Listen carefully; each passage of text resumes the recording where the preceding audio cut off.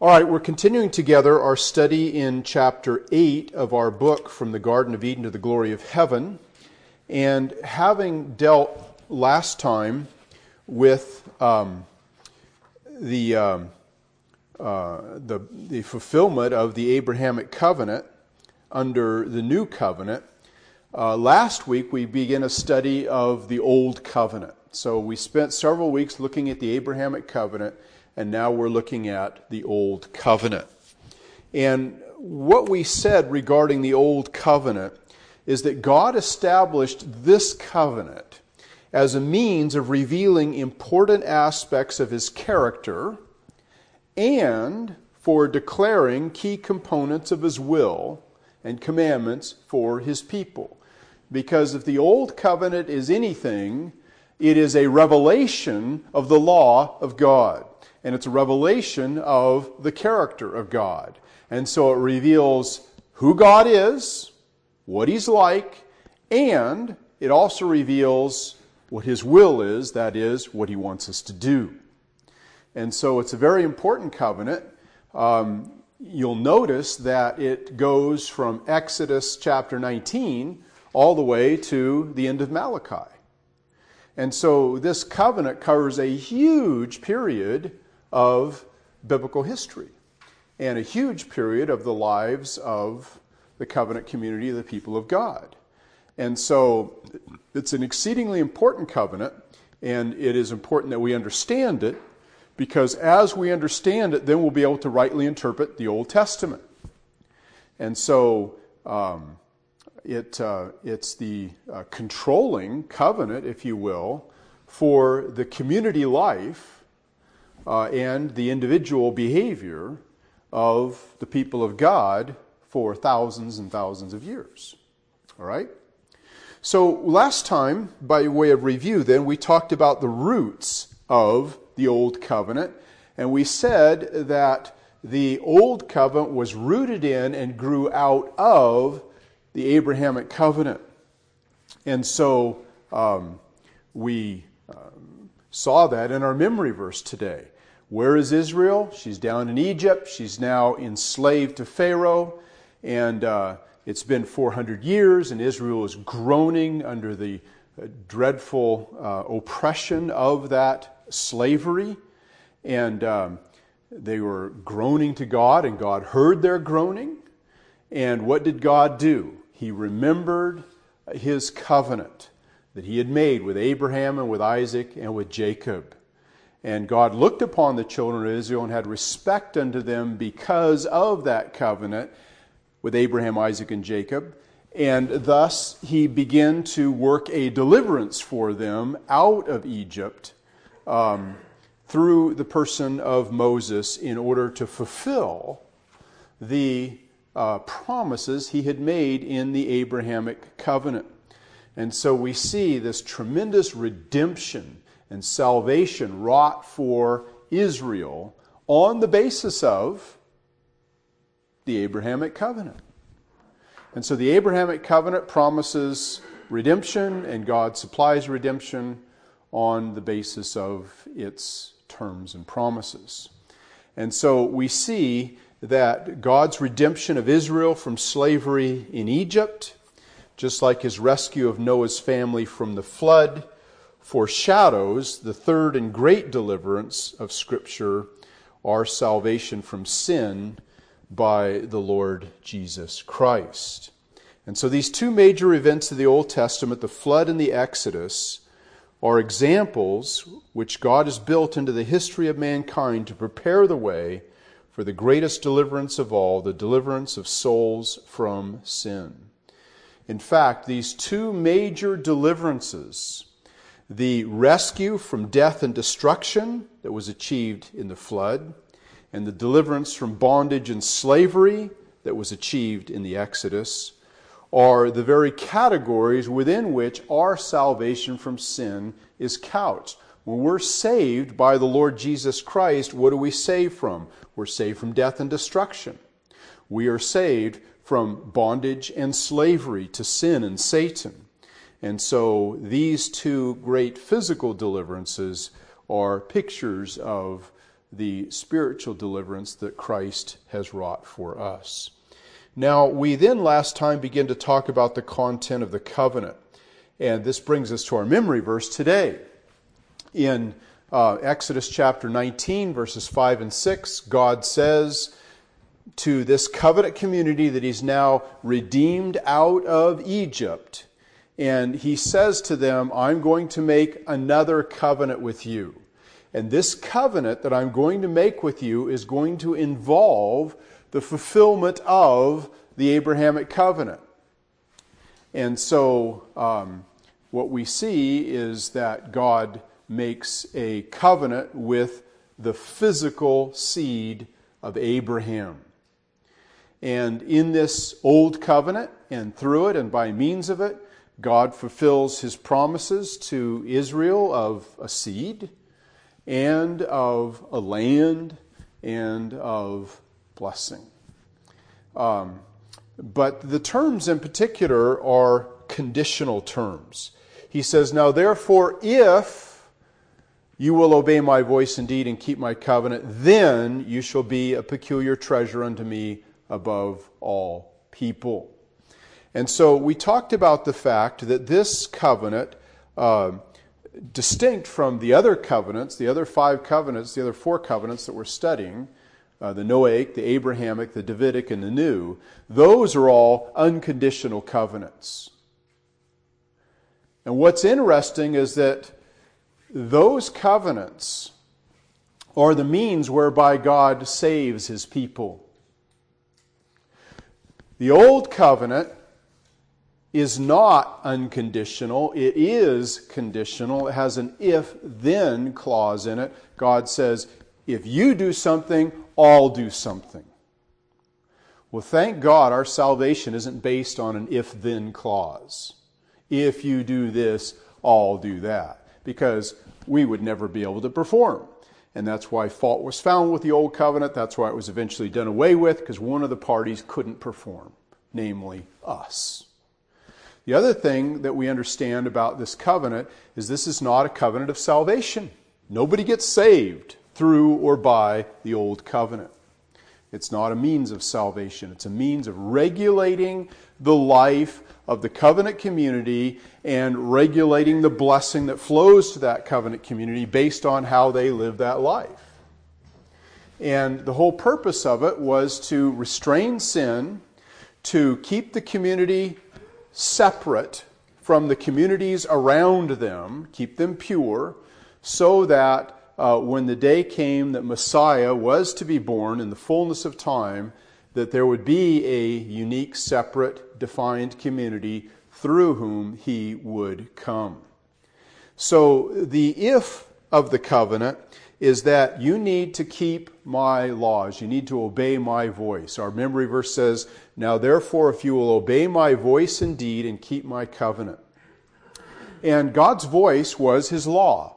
And He had a civil law by which the civil life of the nation was to be governed. He had a ceremonial law by which the religious life of the nation was to be governed. And He had a moral law by which the moral behavior of the nation was to be governed. And so the obedience that He required was a general national obedience. If the nation as a whole, now to be sure there were individuals that were always going to be breaking these things, but He's saying, if you as a nation as a whole keep these things, then I will bless the nation as a whole. So the covenant wasn't made with particular people so much as it was made with the covenant community as a whole. Now, what God promised in the covenant are 3 things. He promised not salvation, as I said, but He promised first that God would make them a special treasure to Him above all people. Notice He says, you shall be a peculiar treasure. If something is peculiar, that means it's unique. That means it's special. That means there's nothing else like it. We generally use the term peculiar in a derogatory way. We say, isn't he a peculiar fellow? Right? What do we mean by that? We mean there's nobody else like him. He stands out like a sore thumb. He's a unique specimen. That's generally what we mean. But when the Bible uses the term peculiar, it means special, unique, irreplaceable possession. Okay? And so the Bible very frequently speaks about us being a peculiar people to God, a people that is unique and special to Him.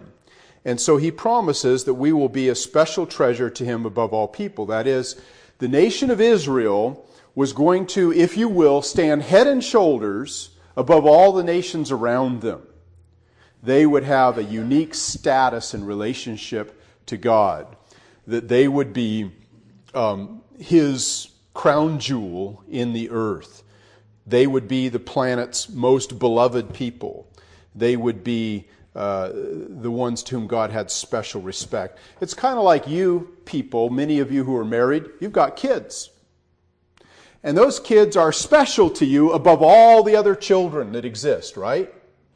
Okay? They're your kids. And yeah, there's lots of kids out there, and kids are okay, but my kids are my peculiar treasure. And that's what God was saying about Israel. The second thing He promised them is not only would they be in a place of unique privilege and blessing and relationship to Him, but that secondly, He says, "And you shall be to me a kingdom of priests." And when Israel came out of Egypt, what were they? They were a ragtag bunch of slaves, is what they were. And He takes this bunch of slaves and He forms them into a kingdom. And then He says regarding all the people in this kingdom that they are going to be a worshiping people, a kingdom of priests, a people through whom I will relate to the rest of the earth. And so what did God do when He wanted to speak to the whole world? He spoke to them through Israel.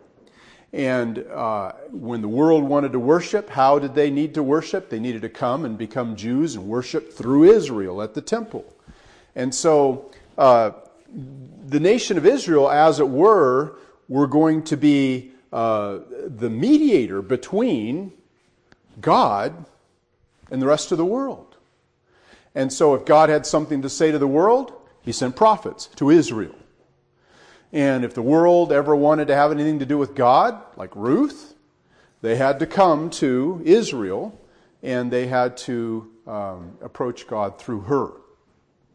And so they were a special body whose primary function was to worship God, to glorify God, and to be a mediator between God and the rest of the world. Then the third thing that He promised them is not only that they would be the planet's most beloved people, and not only would they be the people whose primary function was to worship God and glorify Him among all the nations of the earth, but the third thing that He promised them is that they would be a holy nation. And what that means is that their moral behavior and their moral standards would be unique and different from all the nations around them. And because of this unique law they had, the civil law, the ceremonial law, and the moral law, they would have a completely different culture than the cultures around them. Listen to me, God was not a multiculturalist. He didn't say, all cultures are equal and no culture is any better than any other culture. No, what God said on no uncertain terms is that the culture that I'm going to create in Israel is going to be completely separate and different from all the nations around them, and it's going to be better. And so, the Ten Commandments, in essence, are what separated Israel morally from the pagan nations. The civil laws separated them culturally and socially as a people who were set apart from the world around them. And so Israel was marked as a people who were separated from sin in distinction from the rest of the world who was just buried in it. And you know, that's one of the reasons why America has advanced so far above all the nations of the earth, not because we're under some covenant relationship with God, but simply because We have, of all the nations on the earth, more than any of the rest of them, over our history, obeyed the laws of God. And as a result, our culture has prospered, while cultures around us haven't done as well. On the whole, Western civilization has done far better than Eastern civilization and pagan civilization because we have followed the laws of God more. If therefore you will obey my voice indeed, then you'll be a better nation than the nations around you. And while that was a covenant promise God made to Israel, and we have no such covenant promise to America, nevertheless, the general principle still obtains. And the general principle is that those who obey God's laws are going to know blessing above those who don't. Therefore, all cultures aren't equal. The cultures that obey God's laws more are better than the cultures that obey God's laws less. And so, what we ought to do as a people is define what our culture is. We're a people who obey the laws of God. And then when we bring people into our culture, like immigrants, they should be brought into conformity with that cultural vision and that cultural practice. And then they can actually be a cultural blessing. But when you bring in people who actually stand in defiance of a culture of obedience to God and actively work to undermine that culture, then they are destructive and not constructive. And that's one of the reasons why Europe is going down, is because they never could, or they had forgotten what their culture was, and if they couldn't define what it was, they certainly couldn't defend it, and they certainly couldn't incorporate other people into it. And so other people bring their cultures, and they live in their little enclaves, and instead of having a national culture, what you have is a nation full of tribal groups. And so the Buddhists are over here, and the Muslims are over here, and the anarchists are over here, and the so-called Christians are over here. And as a result, you have tremendous fragmentation because there's no common national cohesiveness to keep everyone together. And that's what we used to have as a nation, is a very clear common cultural consensus that this is what defines us as a people. And what defines us as a people is what? We are one nation under God, and that God is the Christian God. And when we lost that and we gave that up, and we have our president standing up before the Egyptian parliament saying, America isn't and never has been a Christian nation, well then pray tell, what is our cultural identity? Well, it's liberty and justice for all. What constitutes liberty and justice? You have to define that, and you can only define that religiously. This is right, that's wrong, that's morality, that's religion. Or they can say it's the pursuit of happiness. What constitutes happiness? Slaughtering children? Blowing up buses of women and children because you think it'll promote you to heaven and the 72 virgins? Is that happiness? Can I pursue happiness that way? You've got to define these things. And you've got to say, well, if this is what life and liberty and the pursuit of happiness is, and this is what the God is that we're under, then by definition you're excluding things that are contrary to that and saying we don't want those things, we will not allow those things into our culture. And if the people who believe those things come into our culture, they're going to have to abandon their beliefs and embrace ours. And you see, that's what Ruth did. You remember in the book of Ruth when she came with Naomi, she says, your God will be my God, your people will be my people, and where you go, I will go. And what Ruth was saying is that as a Moabitess, she was going to come into the old covenant community culture and blend with it, not undermine it. Adopt it, not try to change it. And that's how people can grow, cultures can grow through immigration and not be completely destroyed. So what you have here is a national covenant, a cultural covenant. A covenant which defines a people. It defines them in terms of the fact that they're special to God. They're special worshipers of God and mediators between God and the nations around them. And they are a people who are marked by a unique pattern of moral behavior that constitutes holiness before the Lord as they obey the civil, ceremonial, and moral laws that God has set before them. Now, did Israel fulfill the terms of this covenant? Did they obey God's voice, and did they keep God's covenant? And the answer is yes, sometimes they did. Nationally, sometimes they did. And those were the periods when they had tremendous national blessing. And there were two fundamental periods in which that occurred. One was under Joshua, when they went in and they conquered the land and they obeyed God. And of course, they had a few foul-ups, but in the main, they obeyed God. You remember Achan created a little bit of trouble, and then they made that covenant with the Gibeonites that they shouldn't have made. But by and large, they did a good job. They obeyed God. And it says in the book of Judges that the children of Israel obeyed God all the days of Joshua and all the days of the elders that overlived Joshua, and they did good.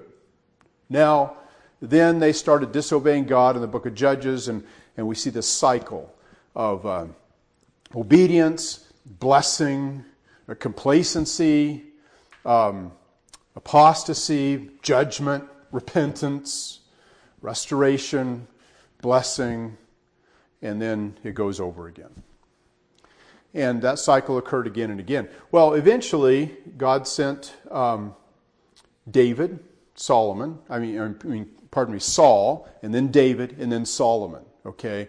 Now, once again, under Solomon, the nation obeyed God. Under David and Solomon, the nation obeyed God, and as a result, the nation knew tremendous blessing from God. And during that time, the children of Israel were a peculiar treasure to God above all people. They were a kingdom of priests, and they were a holy nation. And so we read, for example, in 1 Kings 8, in verse 56, where Solomon is praying in relationship to God's covenant promises, the old covenant. Okay. In fact, turn in your Bibles there, 1 Kings 8.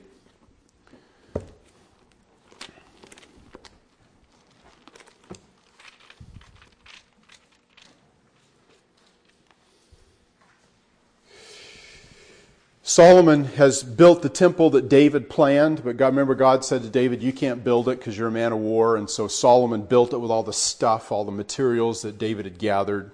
And the temple has been built now, and Solomon is dedicating the temple, and he's blessing the Lord for his faithfulness. And notice, if you will, 1 Kings chapter 8 and verse 56.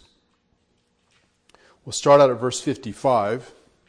1 Kings 8:55. And he, Solomon, stood and blessed all the congregation of Israel with a loud voice, saying, and now he's praying. He's got his hands spread to heaven. He says, blessed be the Lord that has given rest unto his people Israel according to all that he promised.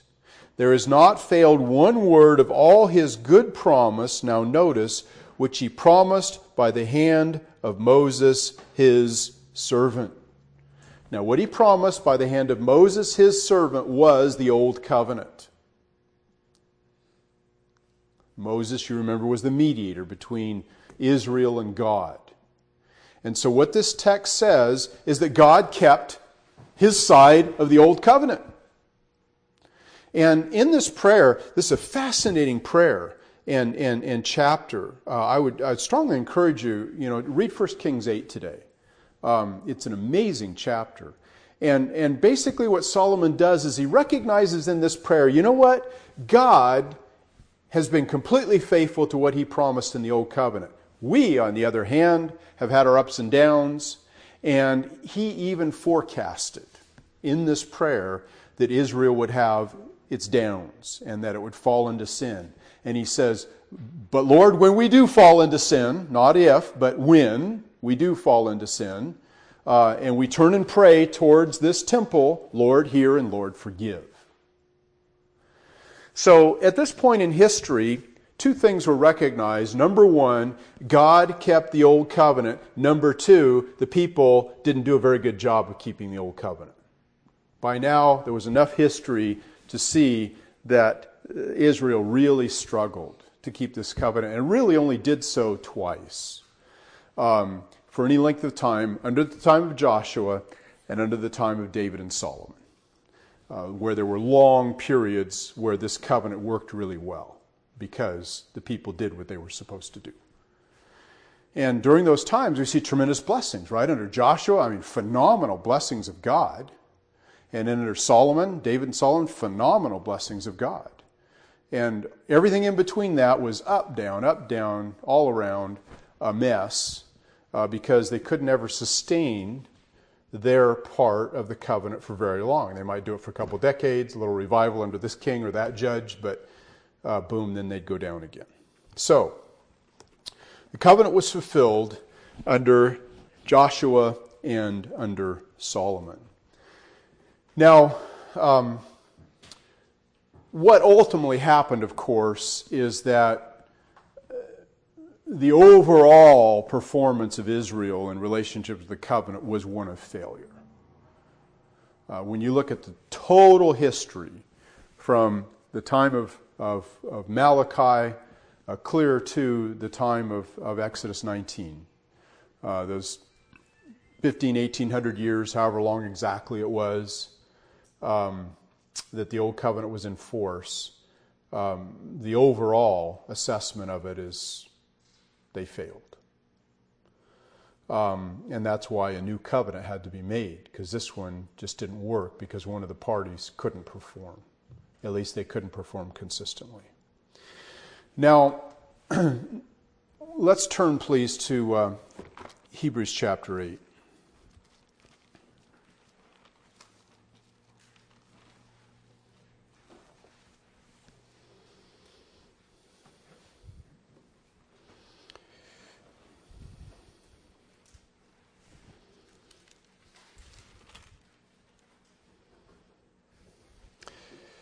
Let's go back to chapter 7, Hebrews 7. Speaking of Jesus, it says in verse 17, Hebrews 7:17, for he testifies, that is, God is testifying in Psalm 110, thou art a priest forever after the order of Melchizedek. Okay? For there is truly a disannulling of the commandment going before, namely the old covenant, because of the weakness and the unprofitableness of it. For the old covenant made nothing perfect, but the bringing in of a better hope did, namely the new covenant, by which we draw near unto God. Verse 22, by so much was Jesus made a surety of a better covenant. Now let's go to chapter 8 and verse 7. Chapter 8 and verse 7, for if that first covenant had been faultless, namely the old covenant that we're studying right now, then should no place have been sought for the second.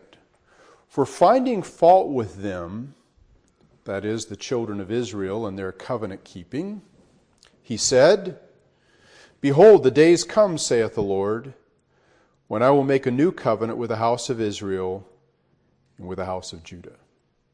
Now this is a quotation of Jeremiah 31:31. Verse 9, not according to the covenant that I made with their fathers in the day when I took them by the hand to lead them out of the land of Egypt. That's the old covenant that we're studying right now. Because they continued not in my covenant, and I regarded them not, saith the Lord. What's God's assessment of Israel's overall keeping of the old covenant? Answer is, they continued not in my covenant. The covenant was weak and unprofitable because of the people. It says in verse 7, verse 8, for finding fault with them, with the people. And see, the weakness of the covenant and the unprofitableness of the covenant lie in the fact that one of the parties with whom it was made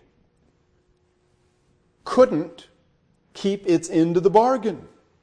And so he says, they continued not in my covenant, and therefore I regarded them not. Now, what did our memory verse say today?